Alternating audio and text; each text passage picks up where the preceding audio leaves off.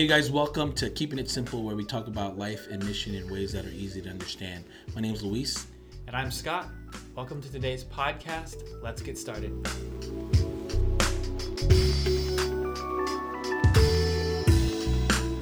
Hello, listeners. Today's episode is a continuation of an interview with Jeff Vanderstelt. Last episode, we did part 1 of the interview. This week's episode is part 2. So we're jumping into the conversation, picking up where the last episode left off. We begin this episode with myself and Luis responding to Jeff in the conversation about missional communities. Our conversation now shifts into emotional health and the dreams of the Simple Church Collective. Thank you so much for listening. Enjoy part 2 of the interview.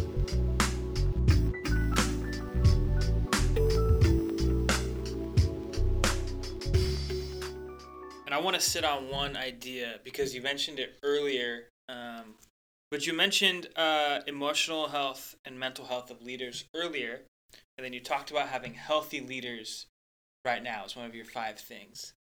So if we could sit on that for just a moment, how do you think we get healthier leaders? Like how do leaders become healthier, and how can we continue to develop healthy leaders? So leaders that are already leaders, how do they become healthy? And then how do they grow healthy leaders? Yeah, I mean, that's a very big question. I'll try my best to answer it in the time we have. No worries. I mean, first of all, leaders have to admit they're not healthy, which usually means they need to have some people around them that are willing to tell them the truth. The encouragement I've been giving leaders lately is find a few people that you really trust and ask them this question: what's it like being on the other side of me? And you might want to start with your spouse and your kids because they know the most. And if you're willing to ask that question, you're going to find out things that people have tiptoed around, aren't telling you the truth about. So I think you got to have a trusted group that are willing to tell you the truth about yourself. And you have to be willing to admit, I probably am not as healthy as I might think I am. Most often it takes a leader hitting a wall, unfortunately. The thing I love about church planners is they're hit a wall right away because they're overwhelmed. And they're in a lot of ways, they're more needy and more willing to get the help if they're open to it. Now, there's a bunch of cavalier, like Mustangs or Stallions out there who think they need nobody, and they'll find out later they do need people. But like Luis and Melissa and others are like, no, we need help. We want people in our life. Sure. And that's a brilliant, I mean, that's beautiful. That's exactly that's why I'm spending time with them, because that's where you start, is saying, we know we need help.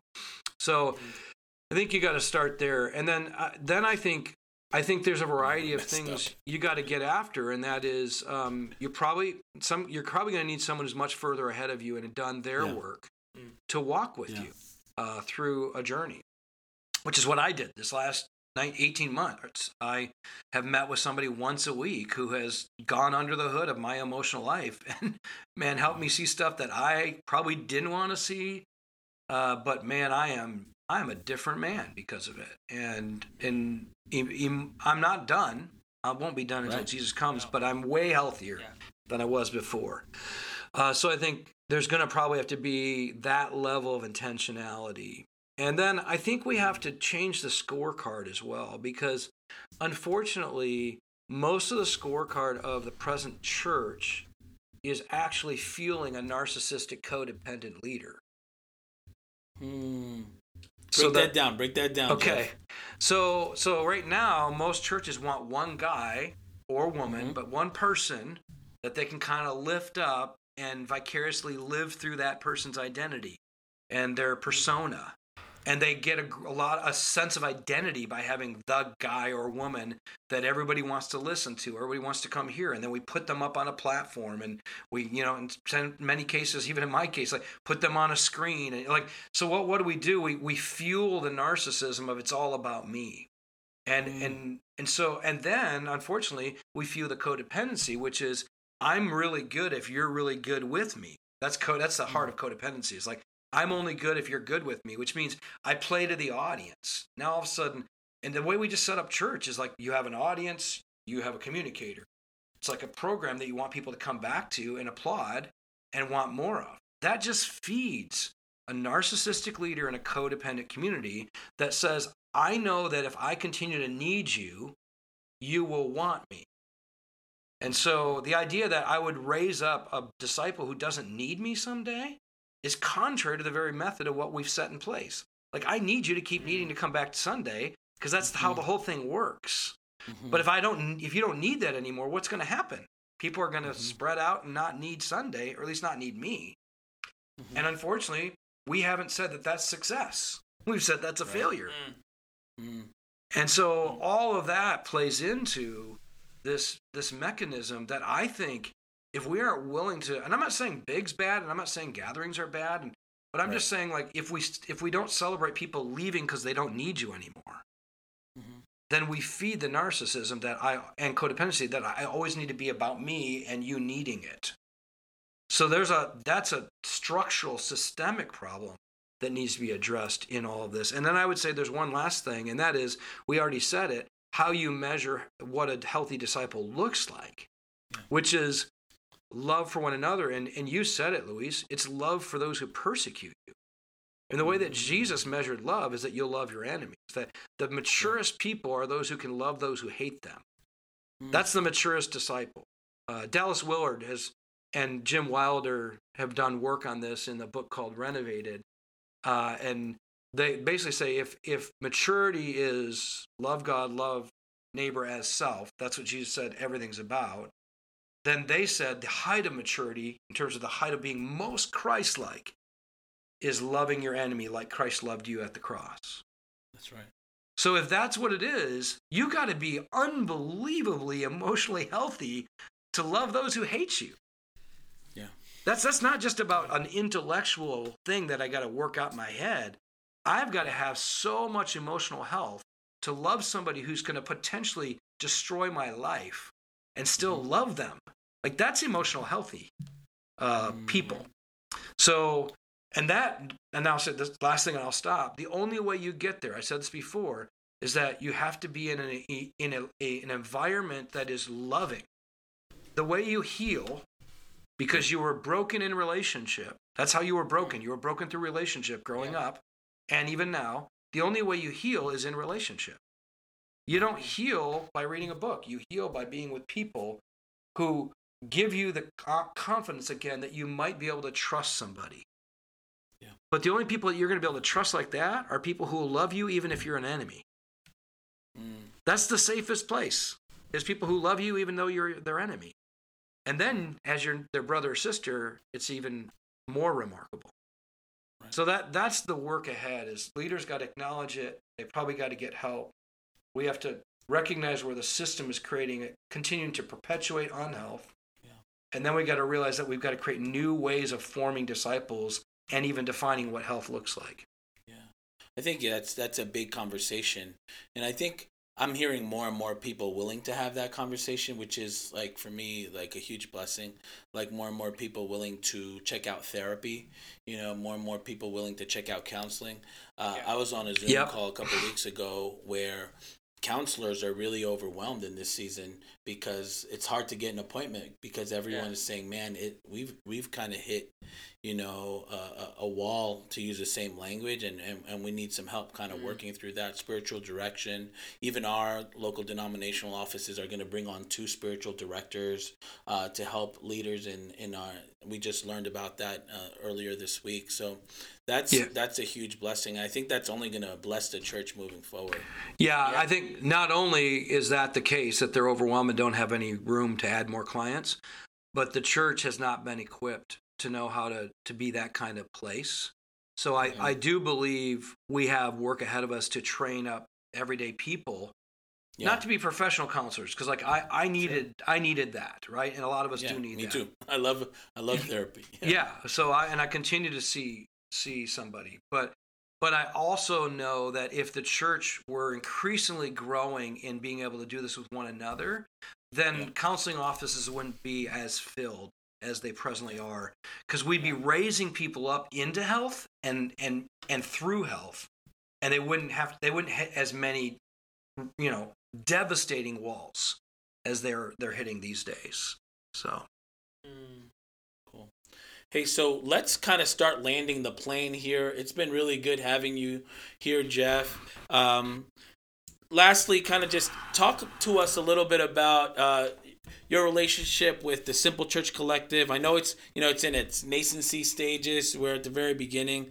What are your hopes? What are your dreams? What do your prayers look like for the work that we are trying to do together right here in the greater Seattle area and launching this disciple making movement? Yeah, well, first of all, let me say this as a kind of a summary of all that we've talked about. All that we've talked about is the reason why I'm convinced simple church approach, micro church approach, missional community approach, whatever you want to call it, is the way forward. Because you don't remain unhealthy and not get noticed in a simple church. Like someone's going to go like, okay, we're all dealing with you every week. Can we help you, right? But they can hide out in a big church and never have anybody notice that they're unhealthy. So not only do I believe it's necessary for what we just talked about, I also believe it's necessary for the present mission field we're in, because people just distrust the church at large in terms of the building, the structure, the programs, that aspect of it. The institutional aspect of it, yeah. As well as the leader who wants to keep getting a platform and a followership. Right. That's becoming more and more questioned in our context.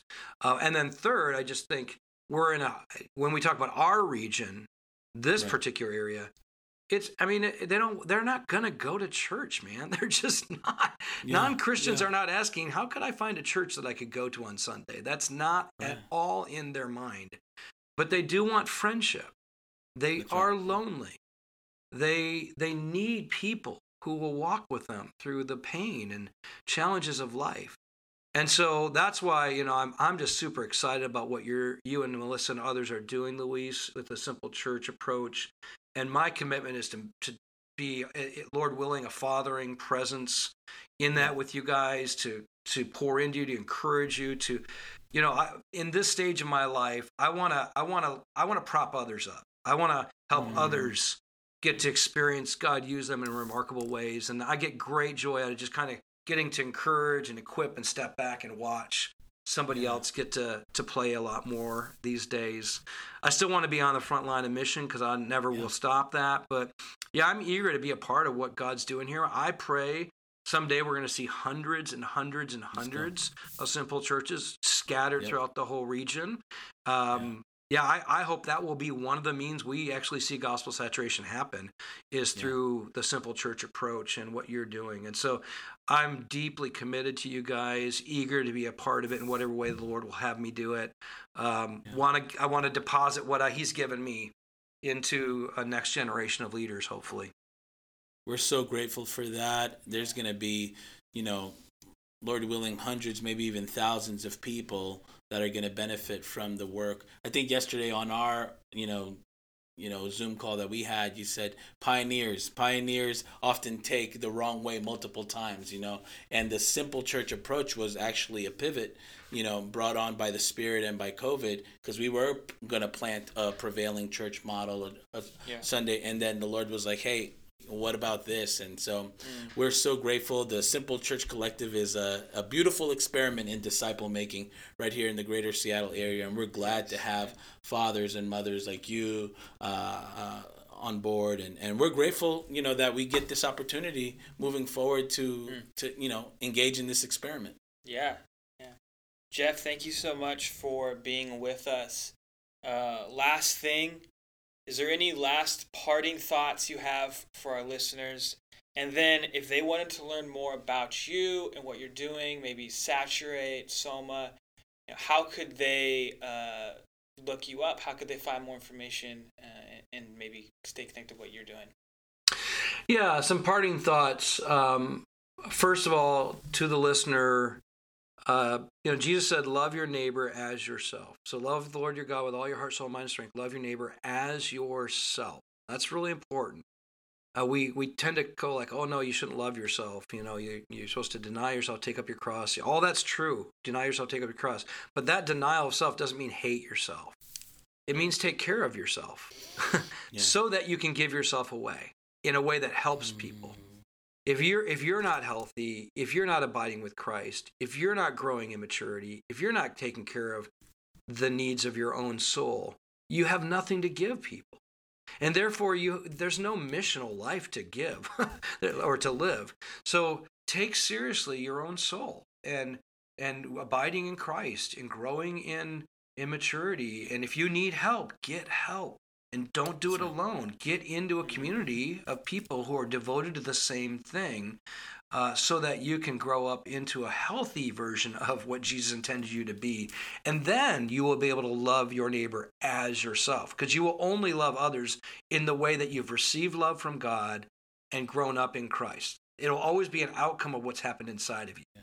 So start there. That is the most important thing. That's not selfish, that's self-giving. Because when you take care of yourself, you can give yourself away.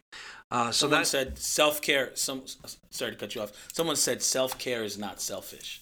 That's right. Self-care is not selfish. Yeah, that's right. Absolutely. So I'd say take care of yourself in such a way that you have something to give. Second, don't do it alone. I hope you're hearing that really clearly in this. Yeah. Make sure there's some people who really do know you, love you, care for you, will walk with you. We'll learn how to love each other even when it feels like we're enemies at times, because that sometimes happens in the church. It's not always easy. That's why we're given the ministry of reconciliation, because we would have to be reconciled to one another at some point. So do it with people that are willing to do that. And then I would just say, take Jesus at his word, man. When you read the Gospels, when you read Luke's account of what Jesus continued to do through the account in Acts, it's remarkable. Like, who doesn't want to be a part of that? If you have the Spirit of God in you, you want that life. And so don't let someone tell you it's less than that. Don't let someone come along and say, yeah, well, that's what happened in the first 100 to 200 years of the church, but that's never going to happen again. No way. Jesus is the same yesterday, today, and forever. And he's still doing that work all over the world. Unfortunately, we're not seeing as much of it here. But I think it's because we're not taking him at his word. We're not believing what the scriptures say he will do through his people. So believe him and then step out in faith into that. If you want to find out more about what we're doing, saturatetheworld.com is kind of where a lot of our resources are. We're also, part of the Soma family of churches, and you can look up that at wearesoma.com. And then personally, me is just at Jeff Vanderstelt if you want to follow Twitter or Instagram. So anyway, it's great to be with you guys, and it's our heart to serve you. So I'm privileged to get to do it through things like this. But we're so grateful. Thank you for the deposit that you're putting, in Melissa and I, and in the Simple Church Collective, and in the, Greater Seattle area church, and in the church in the world. I know so many people that have been blessed by you, your ministry, and I only think it's going to get better because of the work that you've been doing in the last 18 months, that soul work, and we've talked about that offline, and I'm excited about what the future holds for us. We're kind of like, what is Jesus gonna do? What's he gonna be? He's given us this crazy grace right now. We're at this beginning where we're trying to figure this out, but we know that Jesus loves people, right? And cities are full of people, and that if we teach people to love people the Jesus way, then there's going to be transformation, and that people are going to meet the Jesus of the Gospels. And so we're grateful to have you on board with us, Jeff. Thanks again for joining us right here on Keeping It Simple. Peace, brother. Thanks.